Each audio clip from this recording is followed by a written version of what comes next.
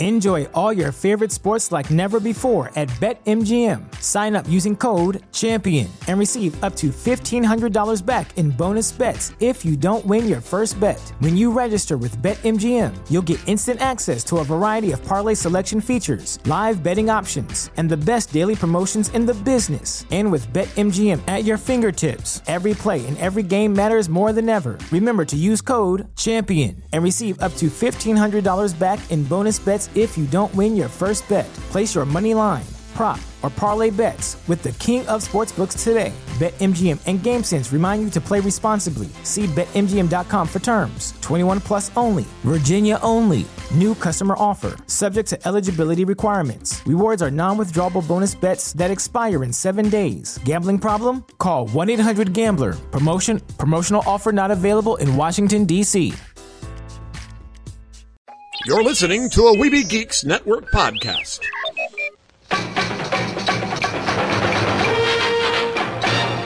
It's the Neverland Podcast, episode 86. Up to Neverland. Take a start to the right and stay on until morning. Neverland.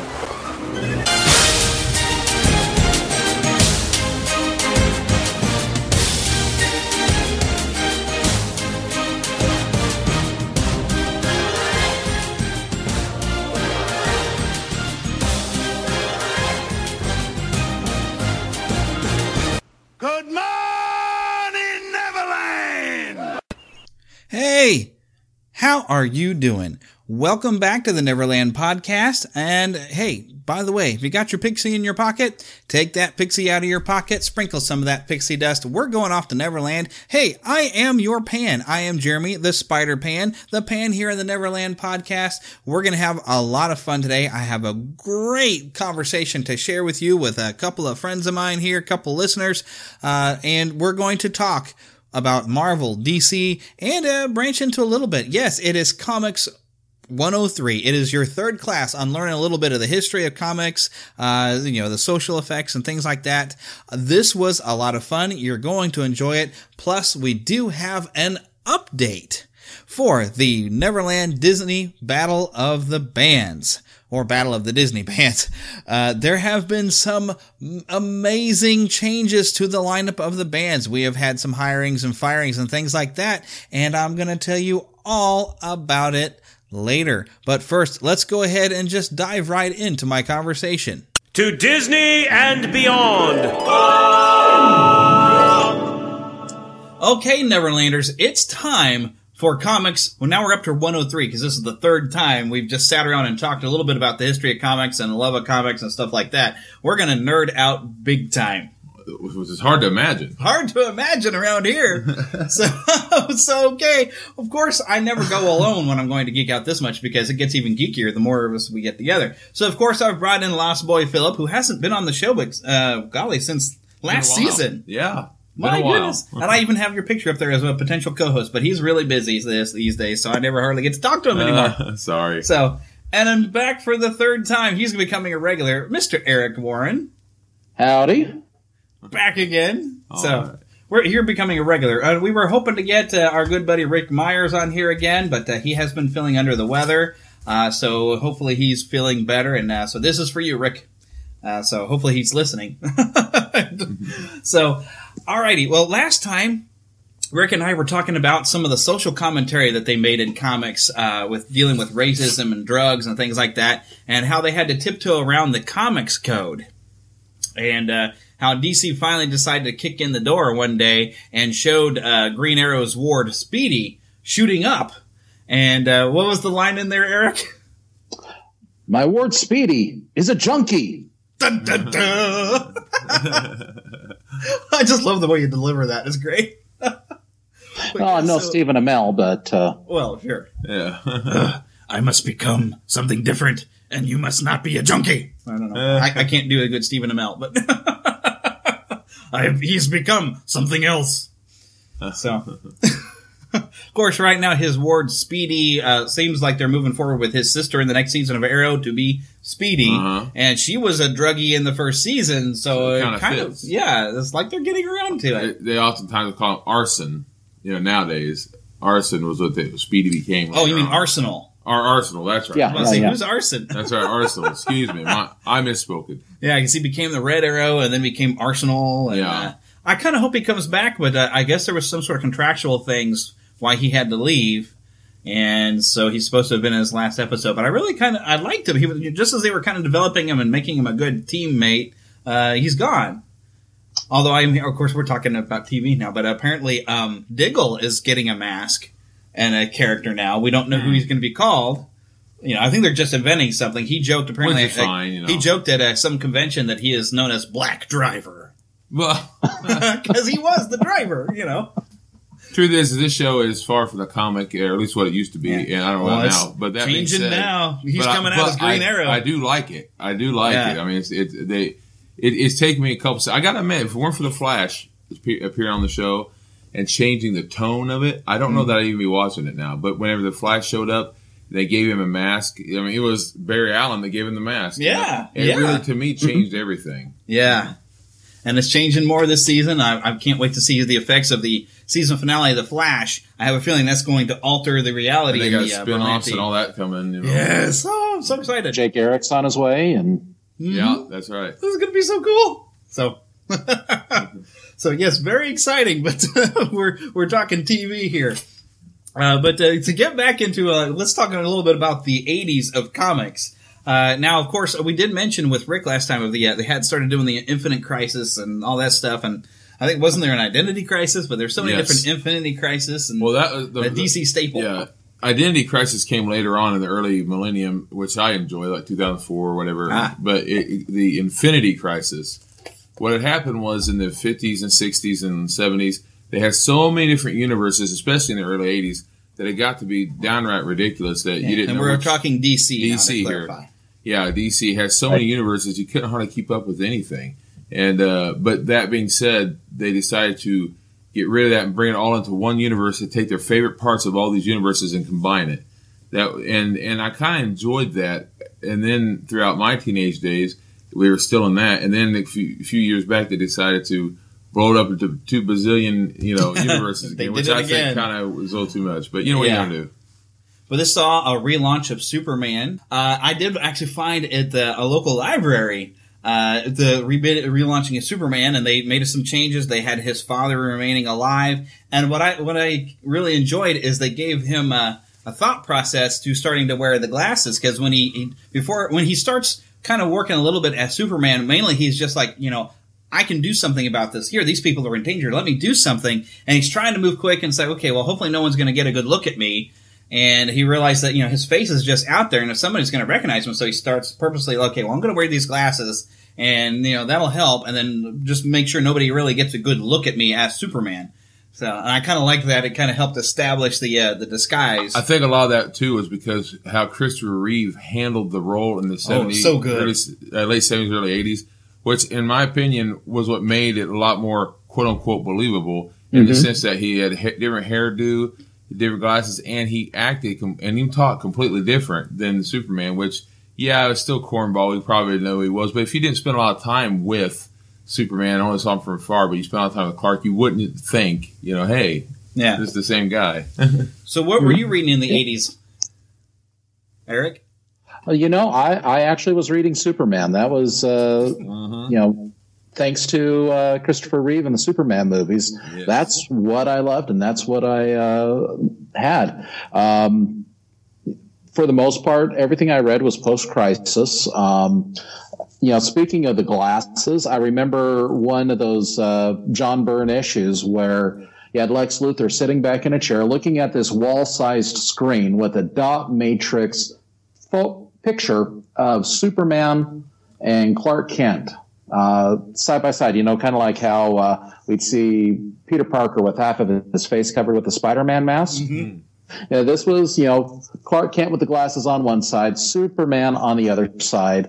And the gist of that story was Lex Luthor going, no, I can't believe that Superman is Clark Kent. Nobody with the power of Superman would humble themselves that much to go around like a regular person. He's thinking the way Lex would think. Yeah. Lex so arrogant he wouldn't do that. Right. Exactly. But I love the stories from that era. There was the post-crisis appearance of Mr. Mxyzptlk was, I think, that was the first book that I bought of Superman. And, it started off with, this big husky guy walking through the streets of Metropolis and things magically happening around him. And he walked into the offices of the Daily Planet and turned Lois Lane into a mannequin. And at that point, I'm hooked. I'm going, what in the world is going on here? How can this happen? And, to my 11-year-old mind at the time, I was just like, wow, what is happening? And I was hooked from that point on. I mean, I went back, looked at the Titano stuff, looked at all of the Village Rocks, and I just that was a great time for me. Just latching on to Superman, and my brother's Spider-Man was their guy, but for me it was always Superman. Oh yeah, Superman has always been my favorite. Him and Batman always have and always will be my very favorites. When I was little, I watched a lot of the Adam West because they used to show the movie every 3 or 4 months. Oh, yeah. 3 or 4 months to us back then, I was 3 or 4. So 3 or 4 months seemed like a long time. Now it's not that long. But either way, I used to watch that and the Superman movies and the cartoons and the Super Friends. Yes, Super Friends. Which in the early 80s would become Superpowers to sell toys, which were great, I remember one of the great things, speaking of Clark Kent and all that, I love in like 1984, if you bought from Kenner Toys the Superpowers toy line, you got 5 of them with 5 proof of purchase, you could get Clark Kent for free. And look, Clark Kent has superpowers just like Superman. Yeah, they had that commercial with the actor who was playing Jimmy Olsen's like, Clark? Superman? And he freaks out as the elevator closes. I'll have to try to find that commercial and share the audio with the audience now, if I find it. Speaking of superpowers and Crisis on Infinite Earths, in preparation for us chatting here today, I went ahead and I pulled out a lot of my old comics from the 80s. I don't have that many, and I only had like 3 issues of Crisis on hand. But the back issue of one of these has got Superman, the Kenner figure right there, raising his fists up and down. Inside, there's an article or an ad for the Super Friends. As I look at my Secret Wars stuff, there's no ads for the Mattel toys. Yeah. I mean, true, I've only got a couple issues of Secret Wars, but, that was the whole reason Secret Wars began was Mattel saw what was happening with Kenner and with the Super Friends, and they wanted to do something with Marvel to get their sense up. Do you remember the shield that you could get that would have kind of like, I guess you want to call them magic, but there's these little circle pieces of, I guess, cardboard, but it had pictures of Hulk or whatever, and when you turn it to the side, you suddenly see Hulk, raising his arms up. It's almost like animated. You go from one picture to another. And they come with a shield. They'd come with this little shield type thing. Like the pictures wouldn't work unless you put them in that shield. And they make a move, and that would come. Every character came with one. About Wolverine. I remember that was the first Wolverine toy they'd made that I was. And it had these claws, but what you did is you attached them to his hand, because they came with little, clips on there, and they attached his hand, and that was always a lot of fun. Not knowing the character, I spent most of my time having it on his feet, because I didn't know anything. Yeah, because in the 80s, I wasn't even familiar with Wolverine. My major areas of comics for the 80s was Superman movies, the Batman 60s series that was being shown like right after He-Man every day. Until 89. Until 89, yep. And then Spider-Man and His Amazing Friends. And probably through the 80s, I guess, Superman would have been my number one. Because he's the icon, he's the hero you would always look up to. He could do anything. But Spider-Man, as anyone who wants to listen to Techno Retro Dad's actually airing this week, you'll hear how I became more of a Spider-Man fan and the lessons I learned from that. But like Marvel, as you were saying, they kind of tried to follow up with what DC did with the Secret Wars. And now the first Secret Wars was, of course, this character, the Beyonder, who was from a completely different universe where the only thing that existed was him. And he wanted to learn about our universe after he saw through like a pinhole, and everything. He wanted to learn about this other place. And so he sets up this battle world, and he grabs a bunch of Marvel heroes and a bunch of villains, puts them on Battle World just to kind of see what happens.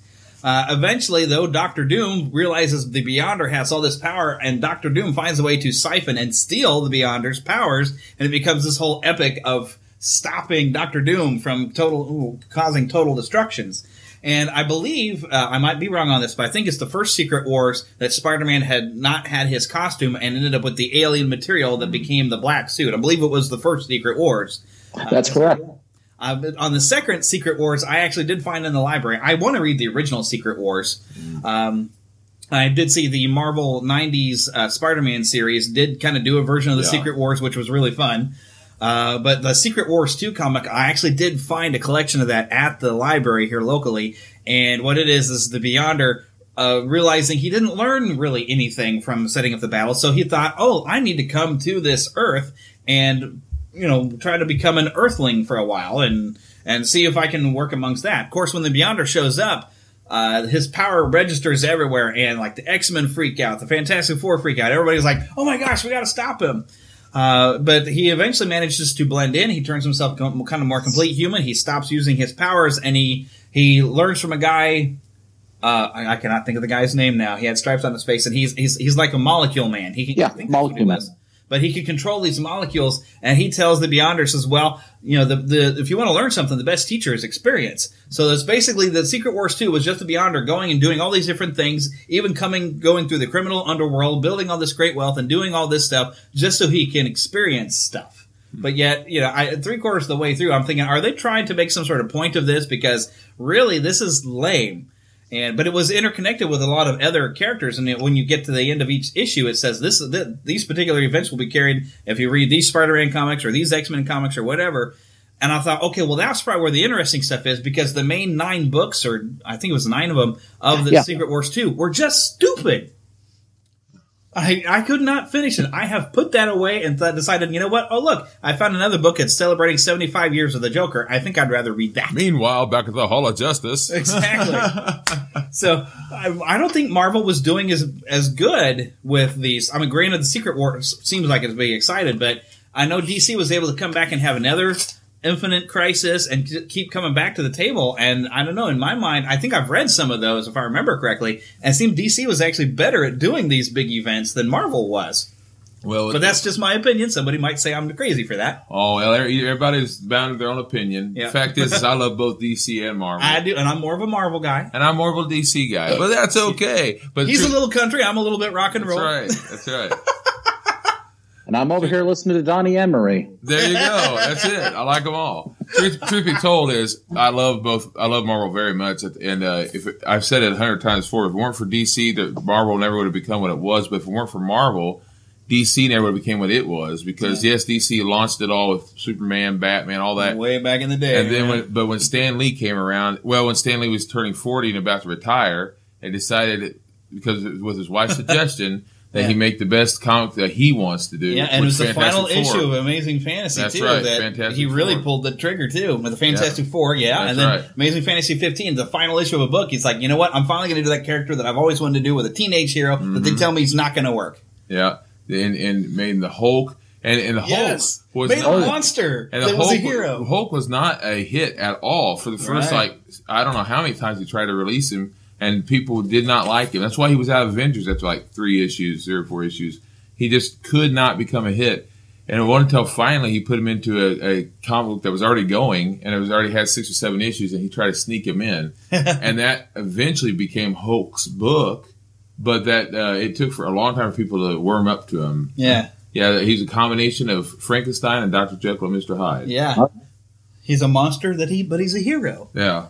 And I guess it was kind of maybe weird for people to embrace that concept, that this big monster thing. But yeah, it's really cool. Well, speaking of the Hulk, the 80s were a really interesting time for everything that was happening around the Hulk. Coming out of the 70s, you had the Universal TV show you had the Savage She-Hulk, which was Stan Lee's first original creation in like 10 years. 1980. She-Hulk, yeah. She-Hulk became a member of the Fantastic Four coming out of Secret Wars. But also in the 80s, you had Peter David starting his run with the Hulk and exploring this, all of these other facets and other sides to what made the Hulk. They initially changed him back to gray, and he became the Mr. Fix-It mob enforcer in Las Vegas. I still have a lot of those. And, you get you've got the first really big Todd McFarlane issue with the Hulk fighting Wolverine. Yeah. You've got, there's a lot of stuff happening with the Hulk in the 80s that I just found really interesting. And for a short while, they even had Hulk. This is when he was in his Mr. Fix-It days. Hulk and Ghost Rider and who was the other ones? Spider-Man and Wolverine. Wolverine. They became the new Fantastic Four for a short while there. Okay, now see, I didn't know this. Yeah.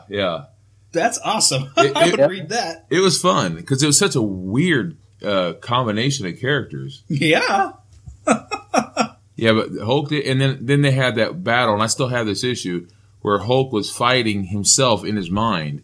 Oh yeah, and you had Bruce Banner sitting in this trench, basically that the Gray Hulk and the Green Hulk had basically made by falling into it to the ground. Wow! And he's in a trench watching his two personalities fight, and what ended up happening was they ended up combining them. And so when the 90s began, you had a combination of the Gray and the Green Hulk, which I actually really liked because it had the best of both worlds. Yeah. That's where you got the short little short mop top on top, To help explain this, for anyone who's not familiar with the Gray Hulk, that was the super intelligent version of a Hulk. Yeah. He was still strong and everything, not quite as strong as the Green Hulk, but he was smarter. He had the brains of Bruce Banner.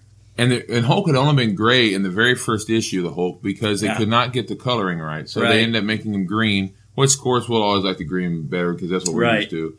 But he went from having blue pants with gray skin to being green with purple pants. Yeah. And there must be something about gamma radiation that makes your pants turn purple. Actually, it is. That was a no prize that was handed out. It was determined that the radiation exuded in the change from Bruce Banner to the Hulk physically affected the color as well as the size of his pants. Even the size gives you keeping the Comics Code Authority very happy. Yeah, that's right. Well, sometimes you got to do what you got to do, You got to do. But we can't talk about the 80s and especially in Marvel, without talking about the run of Chris Claremont on the X-Men. This had been a book that had struggled when it had first come out, and they'd actually stopped continuity and then brought it back with the giant-sized X-Men where they introduced Colossus and brought Wolverine into the team, Storm and Nightcrawler. And so suddenly you got all these new characters in the X-Men that kind of got it going. But then Chris Claremont he did this. I haven't gotten to read everything he wrote, but my goodness, he decided at one point, you know what, let's take away Storm's powers. Probably the most powerful of the X-Men because she controls the weather itself. Suddenly she loses her powers and gets a mohawk, He'd mess with the characters, but not take it so far to where I guess the average reader wasn't, intrigued to keep going. And then he had crazy ideas like, Phoenix, the Phoenix Saga, that was great. The Dark Phoenix Saga, and which I do have a book collection of the Dark Phoenix Saga, and it is so good. And he added such a drama, which is something. Well, it's good if you're not a mushroom person. The what? I was saying it's good if you're not a mushroom person.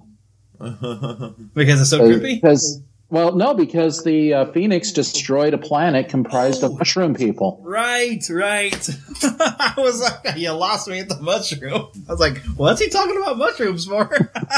Is he having one? Yeah, okay. Which, of course, causes the Shi'ar to get very upset because she wiped out an entire planet populated by mushrooms. But the drama going on was very grown up. It wasn't very comic booky. It wasn't, ha, I shall fight thee, villain. It was very human underneath the surface of some of the things going on in those comics. And it was just amazing. Where I think X-Men was brilliant was every teenager. Well, I'm putting everyone together. I shouldn't do that. But most teenagers feel different and strange because they're going through changes that they're not used to. They don't feel right. And so X-Men, growing hair in funny places. Yeah, all these things. Natural things, but you're almost half embarrassed of as a kid. And all that kind of stuff. So when you're reading that, at least this is what it was for me, it made me feel good to know that you weren't alone. Right. Everybody pretty much feels weird at some point in their life.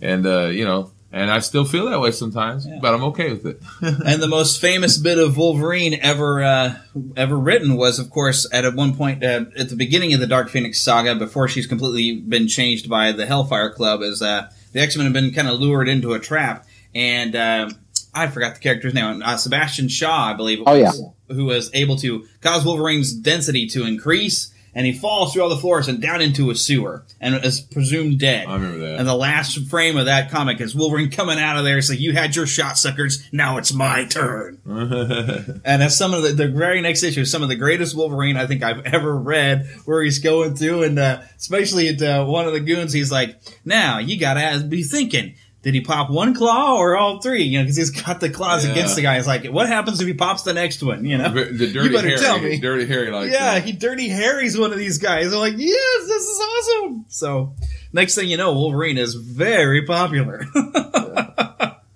yeah, good stuff. Okay, well, is there anything more from Marvel, Eric, that we haven't covered that you can think of? Oh, let's see. Well, we've got Frank Miller on Daredevil. Yeah. Oh boy, yeah. And big the basis for Elektra the saga. series. Oh yeah, very much so. I mean, back in the 70s, you know, it was definitely one of the darker Marvel books, but with Frank Miller coming on and taking that task, you know, you've got everything from Bullseye killing Elektra to the Fall from Grace storyline, you know, which really does affect the book even up to this day. There's still a lot that harkens back to what Miller did in those issues. Yeah. Kingpin wasn't near the great character he is now because of Frank. Exactly. And golly, I can't remember who wrote it, but I actually have the original issues. I remember I was very excited to get these because I remembered seeing this on a Marvel card. I would have had the Fall of the Kingpin. There was a Marvel milestone. Yes. And I actually found all issues of that series, and I collected them, and I haven't read those in a while, but it's really, really, really good because you get a lot of history of how the Kingpin became the Kingpin. And I saw a little bit of similarity to some of the storyline in that Daredevil series on Netflix. Which is good.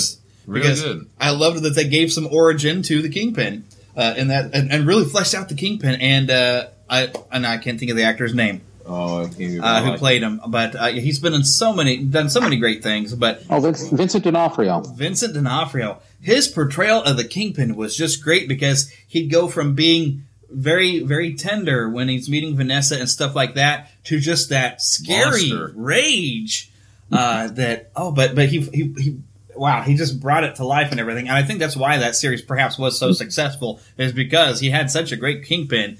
And even as a kid, you think for a minute there that he was a poor little kid who did nothing wrong. And then you see, no, you feel bad for him with his father, but then when he kills his father, you're like, whoa! You're like, oh, that monster was already in there. Yes, but especially when he's beating his father. I'm sorry, spoiler warning. When he's killing his father and he's repeating his father's words back to him, you don't let up, you keep beating until he quits moving. And like, oh my gosh!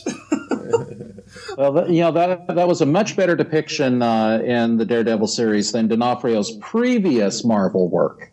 What was it? He was Thor. Right. That was him. Right. Adventures. The old TV movie. The Adventures in Babysitting. Adventures in Babysitting. Yeah, I was about to say that one. Adventures in Babysitting. But I didn't realize that was him. I think he was. There's somebody who was famous. I think it was him also who did the TV movie with the Hulk. Was that him again? I don't think it was him, but I don't think that was. We'll look that up. Yeah. But I remember Vincent D'Onofrio being in Adventures in Babysitting. I forgot. I didn't realize that was him all these years. Yeah. I just watched it a year ago. I had no idea that was him. But I will say his eyes always look familiar. Yeah. Yeah. Mm-hmm. Of course, the first thing I really remember him from was being the bug in the Egger suit. Yeah, he was from great. Men in Black. Well, and that the Men in Black series, it initially started out as an independent book, but Marvel had the rights to that too. Yep. Snatching it up, buying those smaller companies in there, and of course then Disney snatched up Marvel. Very brilliant. Mm-hmm. So I kind of wonder, because I've been hearing rumors about, some further Men in Black movies. Is there a way that they can connect those in with Marvel Studios and maybe get them into Marvel Cinematic Universe? Wouldn't that be interesting? Because then you had, like, the alien invasion in New York with the Avengers fighting them off. It would be, and you got more alien stuff coming, It would be awesome to have the Men in Black suddenly get involved. Will Smith versus Guardians of the Galaxy. Yeah, something like that. Like Guardians of the Galaxy. What if they came to Earth and suddenly there's, JFK. Tommy Lee Jones. And like, Get your busted self off of my raccoon-infested world. And you see Tommy Lee Jones, you're not welcome here. Why are you having a talking tree there, Stumpy? just imagine the possibilities. I would love it. We'll just say that. Yeah. But then, let's see, who's been putting... I guess Universal's been putting those out, right? Yeah. So, Universal has been known to, I guess, kind of play ball with Marvel, with being able to... Well, I know Paramount definitely played ball, but Universal kind of... I guess they kind of lost the rights, though, to Hulk. I think they just kind of gave up on it because they didn't do such a good job with Ang Lee. Another thing, going back to Marvel in the 80s, another thing that they did with Hulk, they did a lot. They had the Hulk Busters at the late 80s. The Hulk Busters were, it was kind of weird because Bruce Banner was almost in charge of the Hulk Busters at the time, and he himself was involved with trying to get rid of the Hulk, and yet because he just wanted to be normal. And you had Rick Jones, who became a Hulk. Rick Jones was the young man that Bruce Banner. Basically, how Bruce Banner became Hulk was Bruce Banner saw this young man who's Rick Jones, pushed him out of the little trenches, and he got hit with the gamma rays. So during the late 80s, here Rick Jones, he became a Hulk. And it was very interesting. They had fight each other even a couple times. He had long hair. It was Rick, it was like a lighter green Hulk with long hair. With a mullet. Yeah, that's it. A mullet. That's you're right. That's right on the dot. He had a mullet. Oh, and speaking of the 80s, we had kind of mentioned this before we started recording. The Teen Titans. Yes. Yes, DC. Yeah. Meanwhile, back on DC Planet. And now this was a definite update from the Teen Titans that DC had previously put out. The original series was all gee whiz and this is groovy and swinging 60s stuff. But that's right. It was like the 60s and 50s. You're right. But with George Perez and Marv Wolfman, they definitely brought the X-Men sensibilities with them to DC, working on Teen Titans.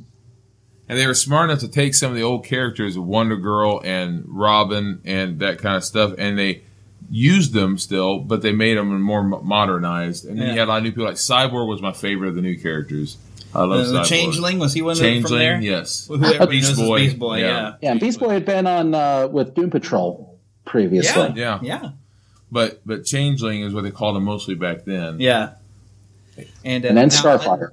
Yeah, I'm kind of curious though with Starfire because she's had some personality changes from my understanding because I've never really read a whole lot of DC. But I kind of like the way she was presented in the Teen Titans animated series, where she's very kind of just sweet, kind of innocent, very nice. But when it's time to throw down, she can throw down with the best of them. From what I've seen in some of the later ones, they kind of made her this kind of gruff, a little bit warrior, but kind of I want to pick a nice child-friendly word, but she is a little bit sultry. What was the word here? Sultry. Sultry is a good word, I guess. Yeah. Because I've actually seen a bit of a comic where she kind of offers herself up to somebody and is scolding him for he's all hung up on this other girl and not her. And it's like, well, you just missed out. But I was like, wow, this is very different from the Starfire that I really liked from the Teen Titans. Well, she's a little bit promiscuous. They had her and Robin, who then became Nightwing. That's when he did that during Teen Titans days. And you can see a great big collar sticking out, it was real great. But anyway, they kind of had a relationship going on. So here I was, preteen, reading some of the stuff. Here I realized 9 and then 10. Of course, I didn't understand half the stuff they were saying because I'm always a late bloomer. And because I'm about 15 right now, emotionally speaking. Sure. But anyway, that comic book, I'm like, okay, I don't know what they're talking about, but either way, she's pretty. For an orange-skinned gal. But so how was she like originally? Was she more like in the cartoon? I'm not familiar, that familiar with the characters. Most of what I'm am familiar with is with the betrayal by Terra of the Teen Titans. Ooh. Yes, and that was a big storyline I remember in the cartoon. It was good in stuff. The 80s, and I can't remember it all because it's been so long, and I wasn't that much of a reader back then even, but you had her, and then you also had Raven, and you had Jericho. And I could only remember that Jericho was this dude with a blonde afro and big sideburns that came down past his cheeks nearly. And he wore like these white puffy arms. So he looked like he should have been on the show Dungeons & Dragons. And he had this purple vest looking thing. But he ended up being a villain. and he turned on the team. I remember, and I was like, no, he's a friend, and friends don't hurt friends, but then you become teenagers, like, oh yeah, sometimes they do. Somehow or another, I can picture Chris Jericho dressed this way too. Oh, I wonder why the name. I wonder if that's where he got it. Jericho. He was just breaking down the walls. Well, you do know who Jericho's father is, don't you? No, I can't remember. Hockey player. It seems to me like Jericho's name was supposed to be Slades? Yes. Oh, okay. We're talking about the character again. Yes. Okay. Yeah, Slade Wilson. I know like Chris Jericho's father is a big hockey player, but yeah. So Jericho in the comics, he was Slade's son. Yeah. Yeah, the son of Those Deathstroke. who And are that's where he came not in. familiar, Slade is better known as Deathstroke. Yeah. The Terminator. Yeah. Yes, I forgot. He was called the Terminator for a little while. The And, Terminator. Deathstroke the Terminator. yeah, and to me, Deadpool, I think, is a little bit of a copy of Deathstroke to me. Maybe just because they look similar. To be honest with you, I don't know. I think that Deathstroke was first. but Yes, I could be Deathstroke was wrong. first, but every time I've seen Deadpool and I look at Deathstroke, I'm like, yeah, it looks like Deadpool. They kind of were inspired by Deathstroke a little bit, except for they gave him a sense of humor. There's several characters like that through both universes. I mean, Yeah, you got it's Darkseid and Thanos have because Darkseid and they're Thanos. by the same guy too. Yeah, well, both Rob Liefeld and Fabian Nicieza, I'm probably slaughtering his name. They've both confirmed that Deadpool eventually was a parody of Deathstroke. see, Even down pretty good. even down to the name, you got Slade Wilson as Deathstroke, Wade Wilson as Deadpool, the Merc with a mouth. yeah. Wow. It'd be awesome to see a crossover comic of them two. That'd be kind of fun. And I really did though. And speaking of going back to Arrow again, their portrayal of Deathstroke in the second season of Arrow was flippin' awesome. I gotta say. But still, my favorite full motion version of Slade Deathstroke was that game now? I forgot what it was called. I have it over there. Injustice. That's where Injustice, the fighting game. They'd have, like, before a fight with Deathstroke, he's, like, putting swords in place and all these different guns, just has all this gear when he's ready to fight you. And he's a great character on there, because at any second he can whip a gun out, shoot whoever's fighting, or whip out a sword, or whatever. He's just got so much gear. And I think that's where I really was seeing the similarities to Deadpool, because Deadpool's the same way. He's got as many guns and as many swords as he could possibly carry, and he'll use any of it. Well, when Deathstroke was going strong and they called him the Terminator, that was only like a year or so, or maybe two, after the Terminator came out, the movie The Terminator with Arnold, which makes me think that they probably did that on purpose just because it was so popular at the time. Yeah. It was on videotape. You could rent it. Yes. Yeah, a videotape, what's that? VCR? That's unheard of. Yeah, that's right. Oh, we want to get into all that. Yeah, anyone following my regular Facebook page will have seen some fun conversations I've had when I mentioned a VCR. Marvel versus DC, Beta versus VHS. We'll get into that. Sorry. Coke versus Pepsi. Cobra versus G.I. Joe. Oh, no, wait a minute. There you go. No, that'd be more Transformers versus GoBots. There you go. Oh, yeah. I still like the GoBots, though. Oh, it was fun. I like the GoBots. Whole other subject, yeah. Whole other topic, which we'll have to get into that at one of these days, really, the GoBots. Because I did enjoy me some GoBots. Real metal. A lot smaller, too. Cheaper. You could actually buy them for about the price of a Hot Wheel. But anyways, yeah, we're way off. Well, another fun thing, just while we're talking about outside characters, is Marvel getting to... because I believe it was Marvel. They got the Transformers and G.I. Joe. They were able to work those properties. Yeah. Also, if you were Star watching, Wars. the Star Wars comics. Of course, that started in the 70s. I don't remember how long the Star Wars comics ran. Well, in the 80s, the one I remember the most that I read, God only knows how many times, and that was the one where Boba Fett crawls out of the pit. Oh, the Sarlacc pit, and he crawls out and he's fighting Han Solo and Princess Leia up on top of the sand dunes, where they call them, the things that Jawas were in. Sandcrawler. They're fighting on top of that, and they're coming to the pit again.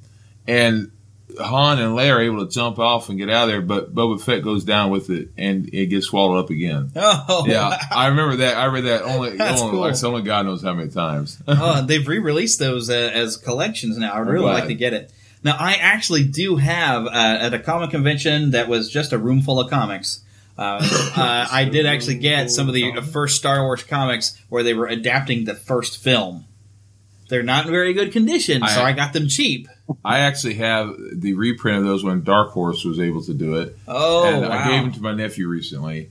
Hopefully he won't destroy them. But truth is, I felt like I had to simply because they saw the films for the very first time. They were so excited. And I thought, Just had to share the love. That's right. Gave them a lot of toys and things. Oh, my goodness. Well, yeah, I actually even have an Indiana Jones Marvel comic. Yeah. I have a couple because I've got a film adaptation somewhere that I think something spilled on it. But I do have I know it's terrible. No. But meanwhile, DC was covering great things like V, the Final Battle. Oh, V was very popular. Yeah, at I'm the just time. saying they really did. I liked it. I think I do have a regular Indiana Jones comic that was like Further Adventures of Indiana Jones somewhere. They both did a lot of that back then. Even in the 70s, you had Logan's Run for, I believe it was Marvel. I could be wrong about that. Yeah, that's right. Yeah, so you had all sorts of those kinds of things. I think Buck Rogers, I remember seeing a comic. I don't remember who was doing it, but they had a lot of stuff like that back then. It was kind of fun. Yeah. Star Trek comics. when I had been with both. One time I was with Marvel originally, and then they was with DC, and then went back to Marvel, and then back to DC, and they've been all over the place. Didn't they once cross the X-Men with Star Trek? Yeah. I have it. In the I'd 90s. like to read that. I'll have to find it for you. Because that would be the most bizarre thing. Well, it is. You got Captain Kirk and Cyclops, and it's just bizarre. Wolverine talking to Spock, But also, I do recall like Marvel having a license for Rainbow Bright, so they were trying to get girls to start reading.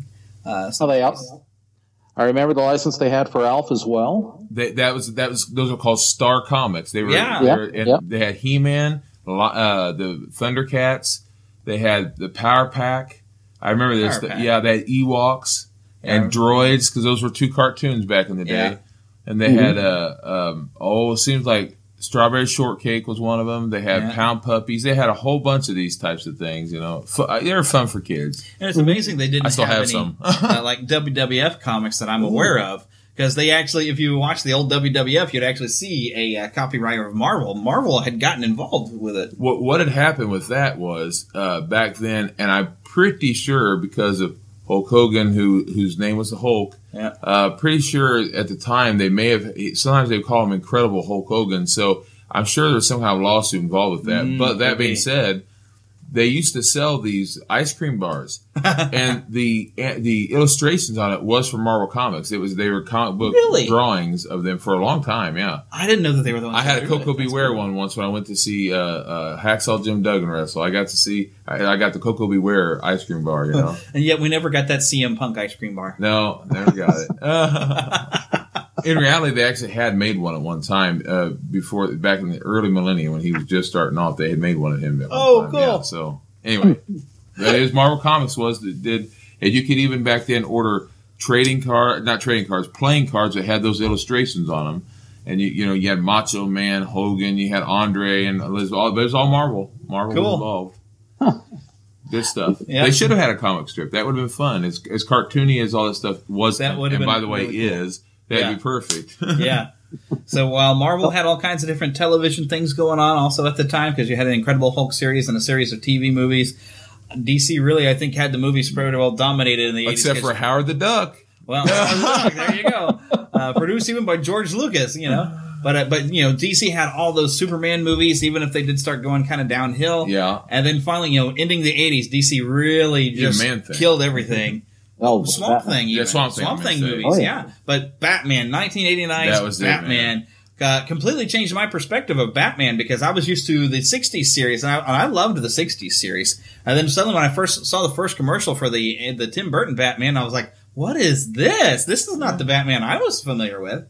Because unfortunately I hadn't gotten to read a whole lot of comics in the 80s because I was a little kid with no money. Well, that being said, too, and they weren't dark or anything, but in the early 80s, it's kind of bizarre. The late 70s, early 80s, you had Hanna-Barbera making cartoons of Batman and Superman, but you also had Filmation. Mm-hmm. Yeah, the Filmation Superman. And so you had 2 different things, and the same kind of thing happened with Marvel, where they were having different companies making it, so you have a lot of great cartoons like, Spider-Man and His Amazing Friends and all that. Love it. And, that's where I first saw Iceman. Yep. And all that. And, of course, Firestar. That's that was the beginning of Firestar, yeah.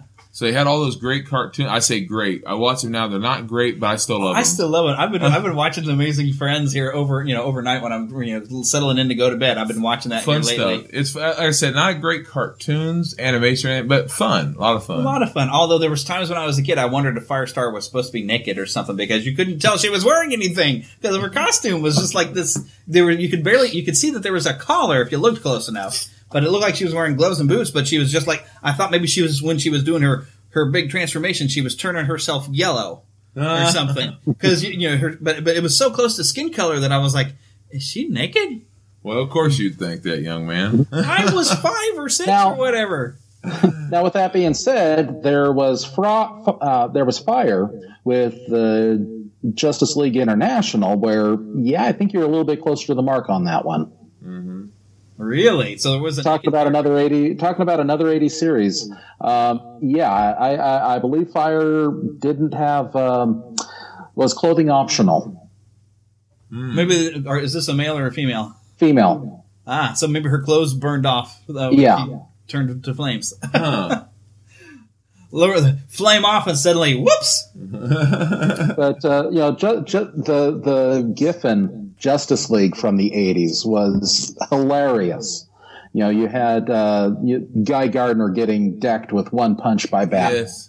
You had Booster Gold and Blue Beetle off trying some quick get-rich scheme. I love those two. They're so much fun. They to me, they're basically what you would have got when you had, and go back to wrestling for a minute, Edge and Christian. They've been very good as Booster Gold and Blue Beetle of those days. They're always kind of getting involved and getting themselves in trouble, but they're a lot of fun. Egotistical, but fun. So one of the other big things going on in the 80s was Jason Todd, the new Robin, or the second Robin. I guess not really the new one, but the second Robin. Definitely. And Jason was the kind of he was stealing the hubcaps off of the Batmobile is how Batman discovered him. Mm-hmm. That's right. And of course nobody liked him. That's right. He was kind of an obnoxious, hard-headed kid that just could not seem to get the point. And so what had happened was that DC decided to allow the viewers, if you will, the readers, to vote whether they wanted him or not. And we were saying that this is kind of like what was going on with Saturday Night Live, where you could vote if you wanted Andy Kaufman or whoever to be fired. It was before the internet days and before the fans could be involved. So this was a kind of a big thing. The fans got to decide. And they decided to out him. They decided to get rid of him. Got rid of him. Now, we should also mention that the original Robin, Dick Grayson, he had, of course, become part of the Teen Titans, was leading the team, and eventually became Nightwing, but he is now separated from Robin, and Batman didn't quite seem the same without a Robin. Although, you did have in the mid-'80s Frank Miller, who wrote, The Dark Knight Returns, stuff like that. It was supposed to be a futuristic. And Batman Year One and stuff. Or he was writing a Batman without Robin, and I guess still made that concept popular, Batman on his own, but there's just something about Batman. Well, yeah, because even in Dark Knight Returns, there was a Robin, it was a female Robin in the future. Had a little girl. Yeah, that's right. Yeah. And Dark Knight Returns came after the death of Robin. There's a lot of callbacks to Jason having been killed. Yeah.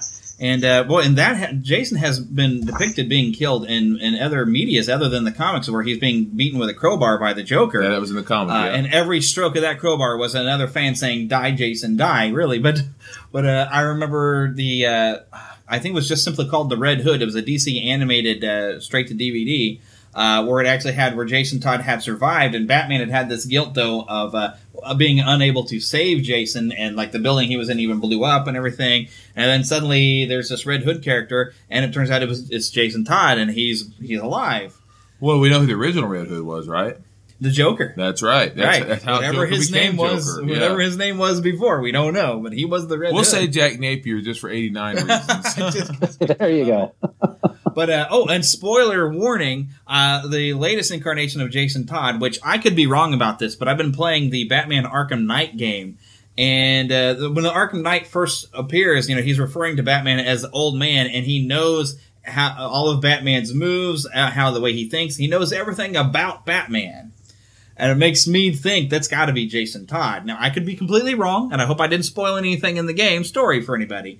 But I'm kind of excited to see the character coming back and being used as a villain in this game, and I'm looking forward to knocking the daylights out of him because he's been a real pain in the neck in this game. Well, if he is a villain, if it's him and all that, it would fit to the personality he always pretty much had, because Batman did try to stop him from going in and get involved, but he wouldn't listen. Yeah. Hard-headed. Hard-headed. And so then, let's see. Was it in the 90s, though? 1990, exactly. 1990. Well, we'll pick up on that one for the third Robin, Tim, who has stuck around. Tim Drake. Good old Tim Drake. Red Robin. Yeah, now he's the Red Robin because, although Damian Wayne, I guess, is dead now. I don't know. Oh, no, Damian's back. The what? Damian is back. Damian is back. I never liked Damian. He's the new Jason Todd. He needs to die. Hey, be careful, though. That's Bruce's son you're talking about. Yeah, Bruce and Talia had a son that Bruce didn't know about. And yeah, but Damian that's was his name. Yeah, Damian was his name. Well, I'll tell you, I've been reading. He's got his own series right now, Robin, son of Batman, and he's on a quest to redeem himself. Wow, that might be so. Good. Because only a couple issues are out, but it's been good so far. It'll be interesting to see where that goes. Yeah. But anyhow, even Damian's storyline begins back in the 80s. Yeah. With that story with Bruce and Talia, and Son of the Demon. Son of the Demon. That's it. Yeah, because didn't Ra's al Ghul wanted them, or Ra's al Ghul? I keep getting it both ways. But didn't he want them to have an heir? He wanted him with Talia, and he wanted Bruce to be the new head of the League of Assassins or League of Shadows, whichever you prefer on that one. So he was trying to get him and Talia married, if I remember everything. That's right. No offense, Arrow fans, but it was not Oliver Queen. That's a rip off of the Bruce Wayne stuff. I think that's why in Arrow you have Nyssa. Is her, or is that the actress's name? No, I think that is the character's name. Actually, Nyssa is another of Ra's al Ghul's daughters. Oh. Yeah, but I figure that's why she's being used in Arrow and you're not hearing about Talia. Yeah, I haven't heard that name yet. Yeah. Although that would be kind of cool if she did make an appearance. But, yeah, it was kind of good to maybe keep a different daughter around. So. well, after that death scene in The Dark Knight Returns, maybe not. Yeah. Yeah, I only saw that movie one time, and I do have a Blu-ray of it, but I haven't sat and watched it because boy is that long and drawn out. I just remember when she popped up and it turned out that was Talia. I was like, yeah, I kind of saw that coming, but I didn't expect her to be so villainous. Well, now I know we're getting a little bit short on time here, but I don't think that we can really talk about comics in the 80s without at least mentioning those four Renaissance masters: Leonardo, Donatello, Raphael, and Michelangelo. Yeah, we'll branch out of the DC Marvel world, sure. That's right. Yeah, we used to call these DC Marvel 101 and everything, but yeah, talking comics, I mean, the fact is this goes back to the Frank Miller Daredevil. There's an awful lot of stuff in Turtles at war because those guys were big fans of Frank Miller's Daredevil. Yeah, and if you read the original comics, it is very dark, very gritty, not kid-friendly. Oh, yeah. I mean, Splinter even. He's taken from the character Stick. Yeah, he is. And so the Foot Soldiers was because the Hand was involved with the Daredevil. So, I mean, there's a lot of neat little wink-winks. Yep, wink, nudge, nudge, saying them all. We got four titles. That's it. So, but yeah, a complete 360 that when put them on television and made them kid-friendly. And just suddenly huge, especially when the movie, of course, was in 1990, and that really got the Turtles really big then. Everything was cowabunga pizza and all that. But we'll definitely talk about the 90s next time around. There's just a lot to get into the 90s. And the 90s is when I also started to have a little bit of money where I could buy my own comics, and I didn't have to borrow so much anymore. What really kind of helped me in the 80s and the early 90s, before I got a job and all that, one thing that really helped me was that there was a wonderful little comic book shop called the Rat Pack. And they would sell old comics for like 45 cents, if that. Wow. And sometimes it started more like that in the 90s. Earlier, it was like a quarter. So as a young kid, even though sometimes it'd be a year or two out of it, it didn't matter to me. I could go with $1 and buy sometimes 4 or 5 comics, depending on how old it was. I mean, it was something I could get for a dime. Wow. So things like that kind of helped me with to know what's up in the so important comic book world. Yeah. This makes me want to go and track down more 80s comics, though. I still got a lot. Because most of mine, I got a lot of 90s. Mm-hmm. I'll tell you, shout out here in Arizona, Bookman's. in Phoenix and in Tucson and in and now I'm blanking out on the name, but also up north. They sell old comic books for 50 cents a piece, and that's where I've gotten most of my collection as well. That's great. Do they have an online store? They've got an online presence, but I don't think they have a store. Because if I find a good, online store that has a lot of those old stuff and is willing to sell it for 50 cents, I'd be happy. Because I'm looking to flesh out, for one, my Spider-Man collection and make sure I have everything from the 90s. Well, I've got a pretty good chunk, but I want to get more of it, and then I want to start digging into the 80s, and I need to start picking up some more Batman. But I ain't please got no don't money. hate me, folks. Please don't hate me. A year ago when I was moving, I gave away so many comics, some from the 80s, some from the 90s. I gave away hundreds and hundreds and hundreds of issues. But I still have a bunch. I still have a bunch, yeah. I got some of them. I need to start putting more stuff away. I got comics that are branching out onto bookshelves and everywhere around here. Well, definitely the 90s are an interesting thing, and it'll be fun to participate and hear that discussion, because you've got Image, you've got the bankruptcy of Marvel, you've got Death of Superman, you've got Nightfall, you've got all of the Green Lantern stuff, and you've got the Spider-Clone saga.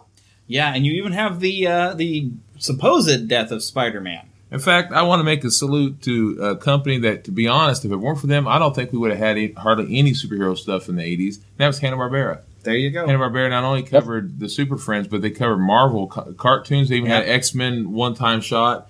It was on the time of Spider-Man and all that stuff. So they did. Pride of the X-Men, I think, was still through the Marvel Animation Studios. I'll have to look at that. But they used to show them with the Hanna-Barbera stuff of Paw Bears and all that. Paw Bears. That's right. So yeah.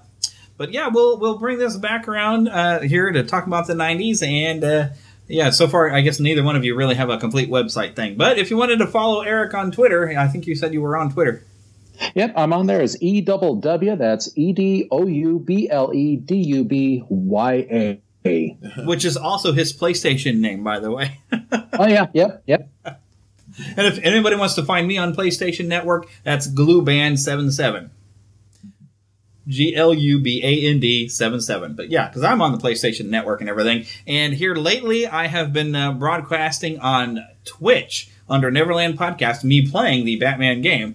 I was streaming actually today. I was trying to solve some of those riddles and find some trophies. So hey, if you're a bit of a gamer and want to see what in the world I'm doing, come and check it out. I'm still working on getting, I guess, the full channel set up. But yeah.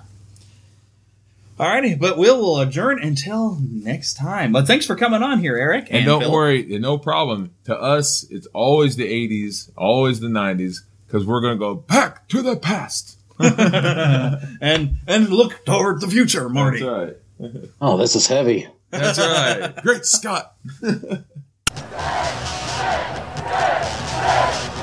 Disney music fans, the time has come. It's the Neverland Battle of the Disney Bands. Your vote will determine this year's top 5 Disney songs. Vote now at poll.neverlandpodcast.com. That's POLL.neverlandpodcast.com. And listen to the Neverland Podcast to see which Disney band rises above the competition.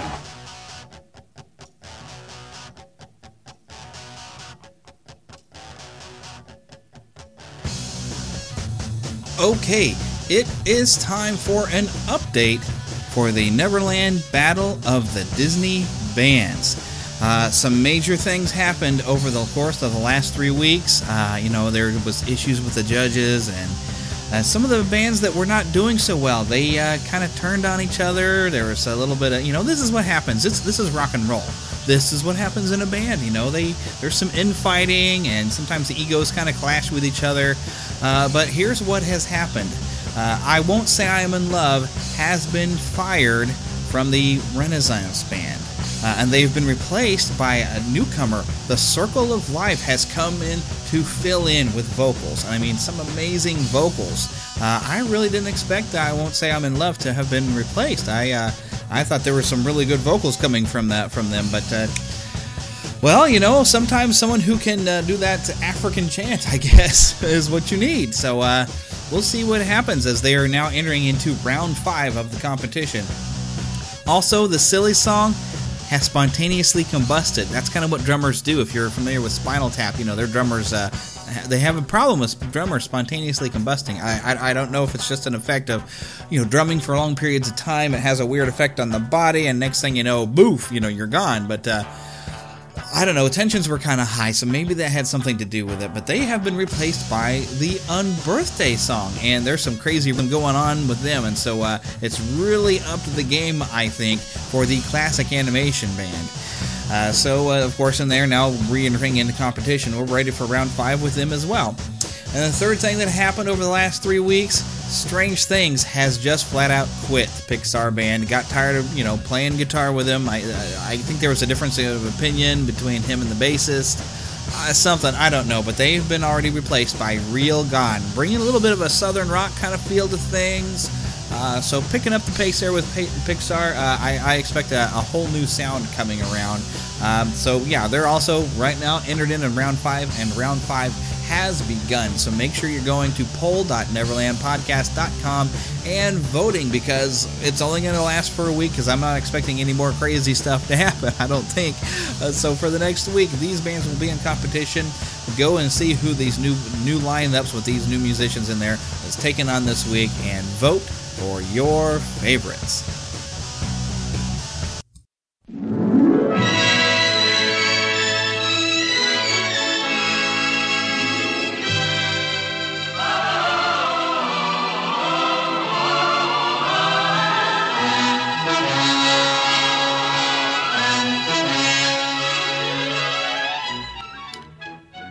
Well, I'd say that's going to do it for this week's edition of the Neverland Podcast.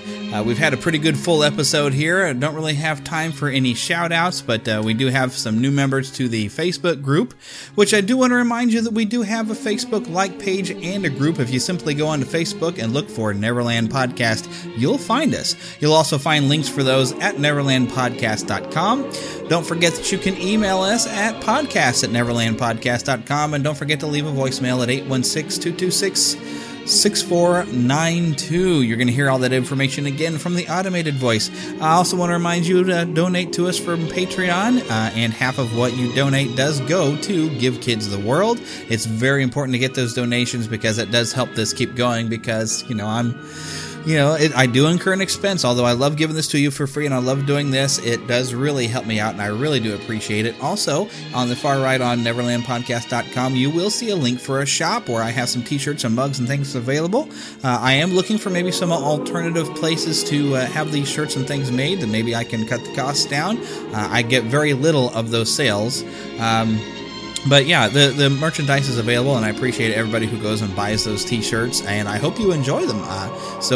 Remind you, of course, to come back next week and to keep a pixie in your pocket, and by that, of course, I mean that young at heart, good attitude that will help you get through your week. And remember to share a little pixie dust with somebody around you. All right, bye now, and God bless. Thank you for listening to the Neverland Podcast.